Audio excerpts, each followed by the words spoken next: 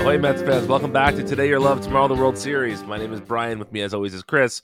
And Chris, we are recording this on Friday, April 28th. The Mets won last night against the Washington Nationals, breaking a 4-game losing streak. Watching the Mets over the last week has been interesting because the first 2/3 of the West Coast swing looked really, really good. And then even the last 2 games in San Francisco, they got outscored, but they were still hitting. But against the Nationals, things kind of went dead for a couple of games. We do a sort of a vibe check at the start of the show. How are you feeling about the Mets today coming off of that 4-game losing streak? I'd say a little bit mixed. What really bummed me out about the end of the West Coast trip was just that they had the opportunity there, winning the first 2 games in San Francisco, to just win one more. You really can't complain with a 7-3 trip overall, even if 2 of the teams are inferior competition. And honestly, right now the Dodgers look inferior, to the Mets as well. But you can't complain about that too much. But man, 8-2. I mean, 9-1 was also possible. But you take the first 2 in San Francisco, and you start thinking they're going to win another series. 8-2 road trip, that would be really nice. And to kind of fumble a little bit there at the end was a bit of a downer. But those things can happen. Whatever, that I wasn't too negative on Monday morning. 2 losses to the Nationals in their current state, that's a little bit of a different story. Yep. And Keith Hernandez talked a lot in the series opener about sort of the big adjustment. You're out west for 10 days. It maybe even been like 11 days. They took a red eye back on Sunday night, and that was something that I'm sure professional sports teams have a lot more information on sleep and time zone adjustment and rest and what works best and what doesn't. I'll just say that as a very much not professional athlete, if I had to play a baseball game, I'd rather not have one night be on a plane. Like, I'd rather have stayed in San Francisco and then flown out in the morning. You still have the time zone adjustment, but essentially sleep in a bed, Right, 2 nights in a row. It's not something I had thought about too much until this particular West Coast trip came to an end, just because Keith talked about it so much on the broadcast. But you drop the series opener, it's like, okay, whatever. But when the second game, when it looked just as bad as the first, it was kind of like, ooh, all right. That first game, you saw Lindor and Guillorme both make stupid plays, and those are 2 guys who almost never make stupid plays. Guillorme breaking the wrong way on that ground ball, Lindor fielding a ball that could have been at least 1 out, maybe a double play, but he fields it on the right side of second base and then doesn't just go to the back to get the force, tries to apply a tag, drops the ball while he's trying to make the tag. Like, those kind of things looked like a team that was tired. But yeah, at least they didn't get swept. And I just hate that now they've lost 2 series so far this year. And the Brewers, whatever, that's a team that's competitive right now. But the Nationals are not. And it's just annoying. So overall, mixed vibes. It's hard to be too depressed given the opportunity to see Justin Verlander pitch in person today in a rehab start. Yeah, way to rub that in. I have to. I know. It is your constitutional right to do so. But yeah, no, it's a. I think a mixed bag is a good way to sort of talk about this. My big issue that I have with the last 4 games, or the 4 games before the victory last night, was just the last couple of seasons. It seemed like the Mets team has had this. I don't want to call it an extra gear necessarily, but it just seemed like maybe this is more indicative of the few years that happened before it. It seemed like from like 2016 to 2020 or so, if the Mets gave up 2 runs in the first inning, the team just deflated. And it seemed like they could not possibly come back from a 2-0 deficit. And then the last couple of seasons, it just seemed like deficits like that didn't mean so much. I mean, we can go to the extreme examples of like that game in Philadelphia when they came back and things scored, was it 9 runs in the bottom of whatever that crazy game was. Right. Yeah. You know, like I'm not even talking about that. I'm just talking about not being out of it as soon as they seemed down. And it seemed like both Tuesday and Wednesday, they just seemed like as soon as there was a run on the board, the mood of the place was like, well, fuck it. I guess we lost the game, you know? And I just hate watching baseball games where the team doesn't feel like they are giving it the old college try. And that is not blaming any particular person. It's just that's sort of the feeling that the team gives off sometimes when they're down. And so that was my biggest takeaway from the first 2 games against Washington. Whereas like last night, even though they blew a huge lead, even after Brooks really gave up that grand slam, I sort of felt like, well, they're playing well today. They can come back and win this, and they did, right? You know, so that was, to me, that was the even more than winning, just the idea that yesterday's game never felt like it totally got away from them. That was the bigger takeaway for me. I just hate watching listless baseball. Yeah, so this might become a weekly segment. What am I going to blame the pitch clock for? So I am curious to see whether or not teams that score first fare better in the pitch clock era than they did previously. And the month of April is nowhere near enough information to make any conclusions about that.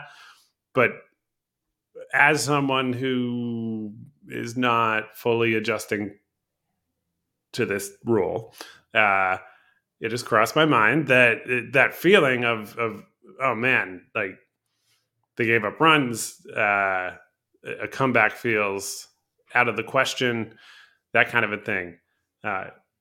To me, if I'm down as a team and looking to work the opposing pitcher and get back in the game and try to find a way to score some runs and make it close enough that the other team's got to sweat a little bit, rushing would not be what I'd want to do as I tried to accomplish that task. So this might be total nonsense. I could be proven wrong over the course of this season, but I am just curious if comebacks are a little less common because the game's moving along so quickly that all of a sudden, all right, you're down 2-0 in the second, and here we are 45 minutes later, and now it's the sixth. See, it's so funny that you say that because I've had the exact opposite thought about it. Whereas I have, because the total inability to control the stolen base that has come from the pitch clock. To me, like, so, you know, think back a year ago, the Mets are down to bottom of the 7th inning, someone gets on base with a walk. The old school baseball mentality is you got to bunt them over to second base or have them steal second to put them in scoring position. And there would always be 1,000 throwovers and all of that. And now it's just, I feel like if it's someone with some speed gets on first base, they're stealing second base. It's happened so much this season already. And so I feel like if it's a small lead, it's not at all safe because of the stolen base being such a bigger part of the game right now. Yeah, no, that is a fair argument, but it's the getting the guy on base part. Sure. Yes. Agreed. And also, I feel like this Mets team in particular. So, like in the general sense, maybe your point outweighs the thoughts that I'm having. But I feel like the Mets are not very well equipped to take advantage of this. That's probably true. Where do they rank? They're 9th in baseball and stolen bases. That surprised me. Just looking that up right now. Oh, no, I would have guessed lower. Yeah. But yeah, it's I think the pitch clock is not a part of this, right? It is a part of it. To me, it's just a question of how much of a part of it is. Right. But yeah, it was definitely a weird week. One of the highlights of the weird week was the reemergence of Joey Lucchesi. Now, he looked human last night, but for his debut in San Francisco, he marked the first Mets starting pitcher to throw a pitch in the 7th inning. He completed the 7th inning. He threw a shutout. He looked absolutely dominant. And I think that, all of us like to dream on starts like that, but no one really thought that that was going to be who Joey Lucchesi was going to be for the rest of the season. But we now have 2 starts under the belt, and he went 12 and a third innings over those 2 starts. And that is about as good as you're going to get from the Mets this season. The pitchers have not been going deep at all. And, I've always liked the Churve as just a pitch that batters don't see that often, so it keeps them off, kind of on their toes a little bit. But especially the start in San Francisco, he was spotting his fastball like perfectly. And Right. if you can have that sort of control with your fastball and then throw a weird off-speed pitch on top of that, man, that is a really fun combination. And I'm curious as to, well, let's talk Lucchesi before I ask that next question. What did you think of Lucchesi's 2 starts? So I did not get to see the second one. So all I can do is scout the box score. And you look at that, that's totally fine.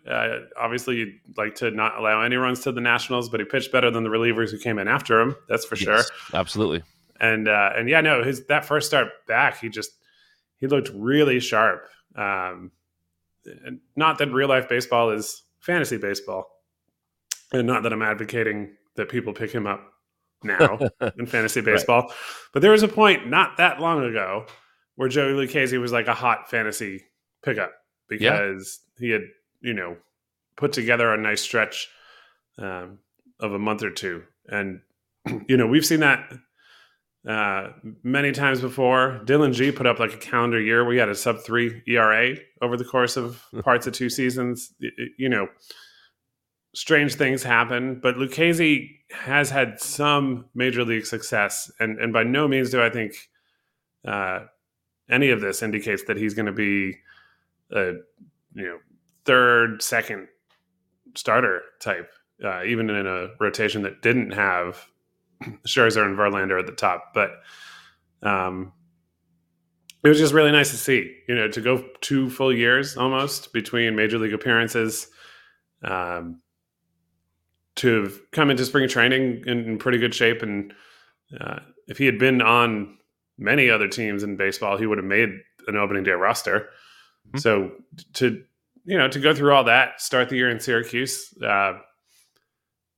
just do what you got to do and make your way back. It's very easy to root for that kind of pitcher. And what a relief it is for this team right now. Hopefully everything goes smoothly with Verlander today, and his next start is in the Mets rotation. Scherzer is set to come back on Monday as long as weather doesn't screw that up. We saw updates on Carlos Carrasco that he threw a bullpen yesterday, and he's feeling pretty good so far and all that. So, it's not that hard to imagine the rotation getting pieced back together. But if those things all do happen in the next week or two, David Peterson would be the first person I'd send back to Syracuse without hesitation. Agreed. Barring an excellent start against the Braves tonight. Oh, wait. No, I might send Budo down first. Oh, well, yeah. Okay. I was wholeheartedly agreeing with you. Then I realized Jose Butto is still on the team. Right. Yeah, that move hasn't happened yet. I guess Butto is just presumed to be. Yeah, he has to make another start this weekend against the Braves. Oh, right. Yeah, no, personally, as much as it would not be ideal to not have Scherzer pitch that Monday game, I'm rooting for multiple rainouts. I'd rather postpone all of this against them. Fair enough. It's a good thing Braves fans don't listen to our podcast, because they're probably be 500 comments on the posts of them saying that we're afraid of them or whatever. It's our we're on the team, you know? Exactly. Yeah. But yeah. Okay. Well, Peterson would be the first one I'd send down after Budo, and Lucchesi has jumped instantly over those two and maybe even McGill. Not that the rotation is going to be healthy enough anytime soon for all three of those pitchers to be sent down. Right. If we're getting Verlander and Scherzer back this week, who were the first two casualties? I guess we both feel like it's Budo and Peterson, right?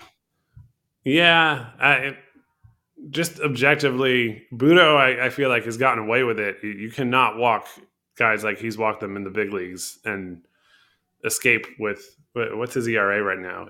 It's way lower than it should be. Yeah, agreed. Yeah. Um, I want to say he walked 6 in under 5 innings last start. Yeah, Something like that. His walk rate, he struck out 2.79 per 9, and he's walked 9.31, and he has a 2.79 ERA. Yeah, and a 7.18 FIP.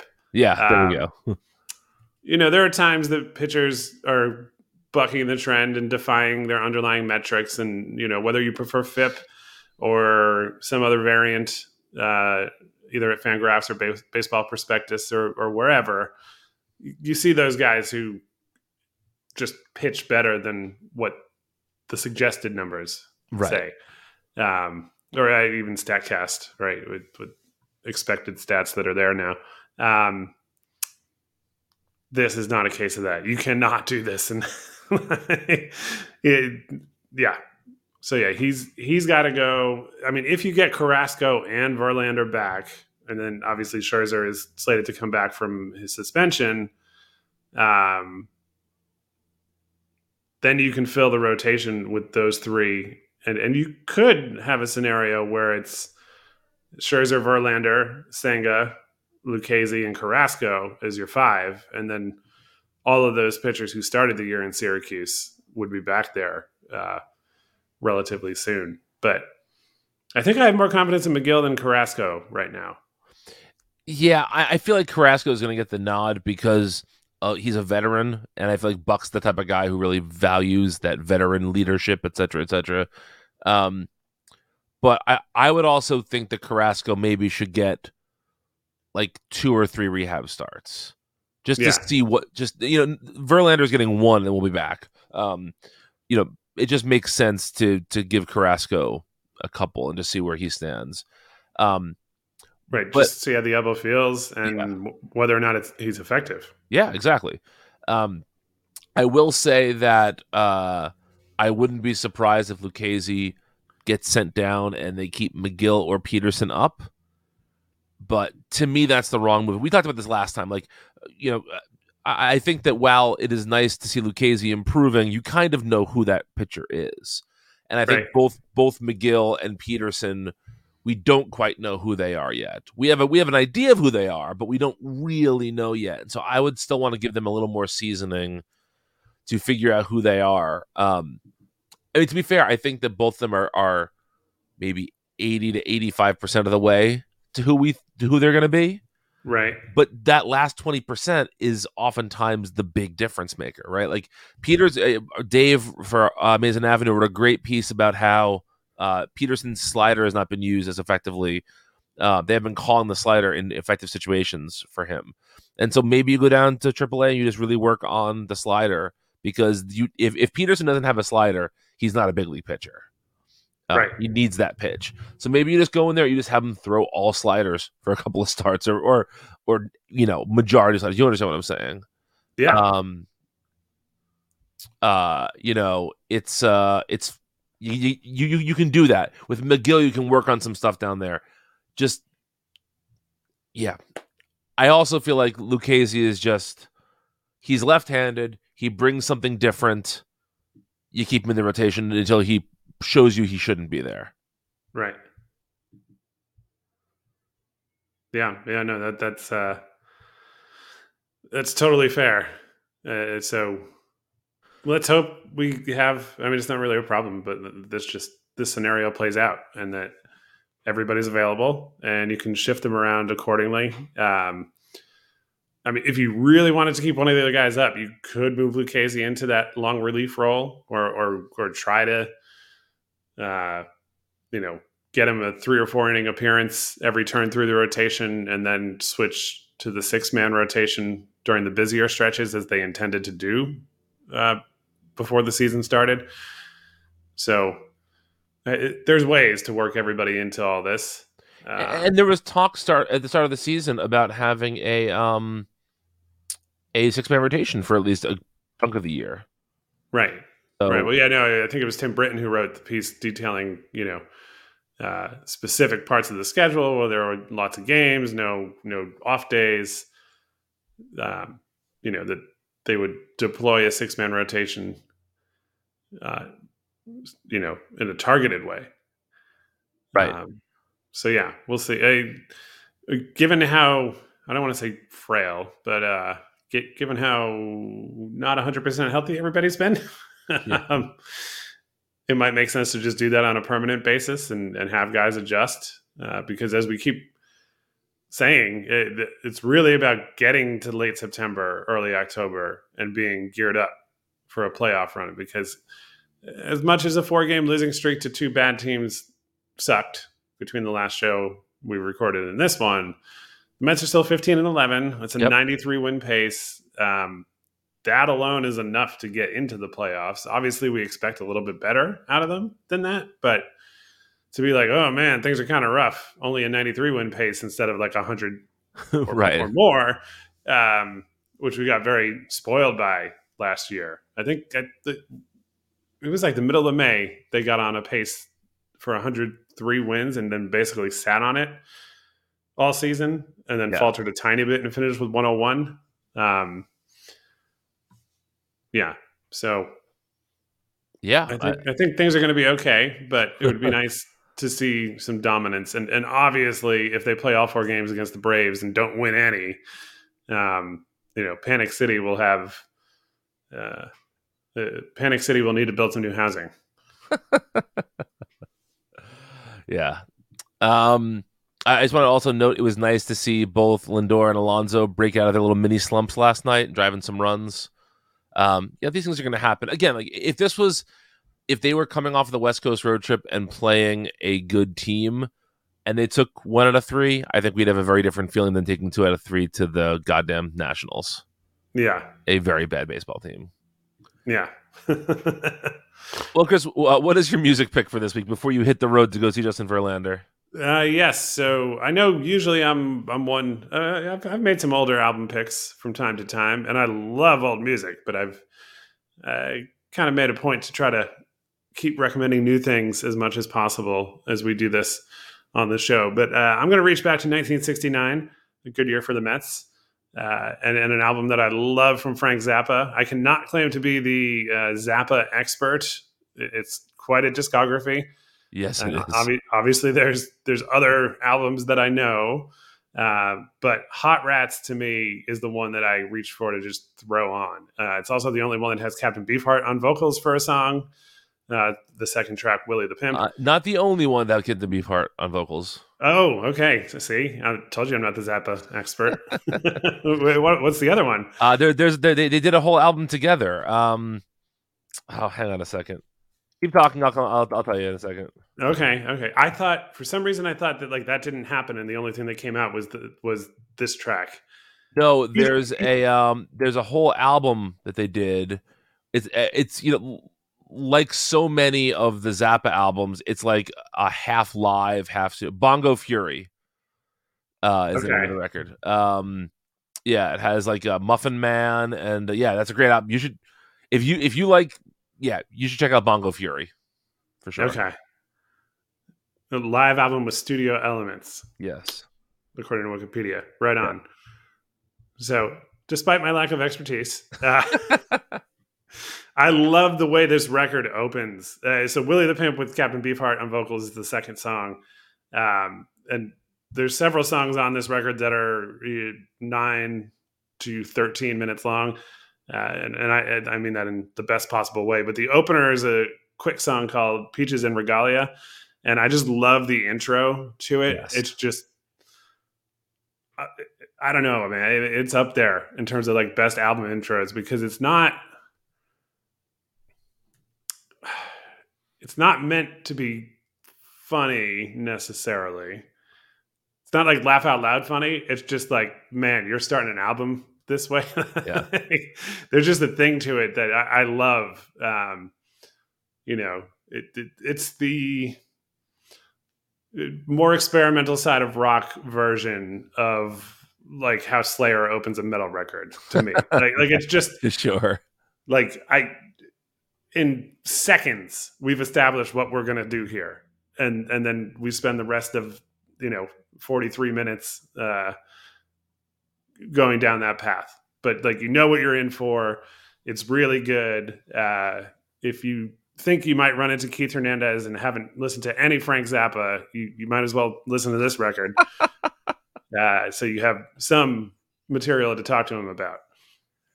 Yeah, I am a Zappa fan. I come from a fan. My dad was a Zappa fan. I have an uncle who's a big Zappa fan. So I do not have a masterful hold on his discography either, but I do love Zappa. And this is a very appropriate pick. Do you know why this is so appropriate? Is Hot or Rat in the album that you're choosing? No. But they just found 23 tracks that were supposed to be a sequel to this. That is coming out June 30th as a new record. Okay. Awesome. So, yeah. This basically with the same band. Yeah. So the things I'm very glad I picked this. I've learned more than I haven't given as much knowledge as I've taken out of this this episode, but that's okay. That's not true. No, it's just like I said, I went through a Zappa phase for a while. Like for me, Hot Rats to like 75 or so. It's like a 6-year span. That is the only Zappa I need in my life. I like stuff from before and after, but that is the really good stuff in there. Yeah. Hot Rats is a fantastic pick. Fantastic. Well, thanks. I am also going to throw back to an older album, and an album that I think you're familiar with. I know you're familiar with at least some songs by this band. I don't know if you know this album necessarily, but I'm going with the album Number One Record by Big Star. So Big Star is a band from Memphis, Tennessee. This record came out in 1972, led by Alex Chilton, who had got his start in a band called the Box Tops. You all know the song The Letter, whether you know it or not. Whether you know the name or not, you know the song The Letter. But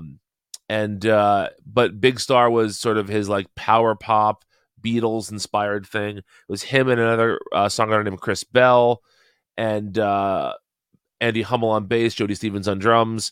But the four of them set out to write like a classic. It's weird to call it a classic rock because they were in like the classic rock era, right? But like a very traditional like song based power pop record. And Big Star is one of those bands like the Velvet Underground where they didn't sell a ton of copies, but everyone who bought a record probably started a band. Like there was a song by The Replacements called Alex Chilton that is about Big Star. REM are huge fans of Big Star. There's just all these really important bands were influenced by them. The average person knows one of their songs whether they know it or not. They actually know a cover of it. Cheap Trick covered their song In the Street for the theme song to That 70s Show. So if you've ever watched that show, you've heard a Big Star song. Their song 13 off of this is a beautiful like ballad about being young and in love, and many people know that song as well. The Ballad of El Goodo is my favorite song on the record. It's track 2, just a really nice ballad. Just amazing guitar sounds on this album. This was produced by, I believe, was it Jim? No, it's John Fry. Their next stuff would have been produced by Jim Dickinson, whose kids were in. What band is that? I don't know. Memphis people are mad at me right now, but lot of Memphis stuff here. But just released on Stax Records. Just a really, really, especially as the weather is getting nicer. This is like a fantastic throw it on and sit on the deck and have a beer type album. If you like melody, you will like Big Star. That's my bold take for this week. Nice. I can't claim to be an expert on the discography, but I did get to see Big Star at Little Steven's Underground Garage Festival on Randall's Island back in 2004. So that was pretty cool. And I've heard Wilco cover Big Star on at least 2 occasions. I've heard them do Thank You Friends before. Yeah, actually maybe 3. but either way, they've Wilco is among the many bands that look up to them. So yeah, it's a good pick. Maybe that's what I'll throw on as I go to watch the big star, Mr. Verlander. There we go.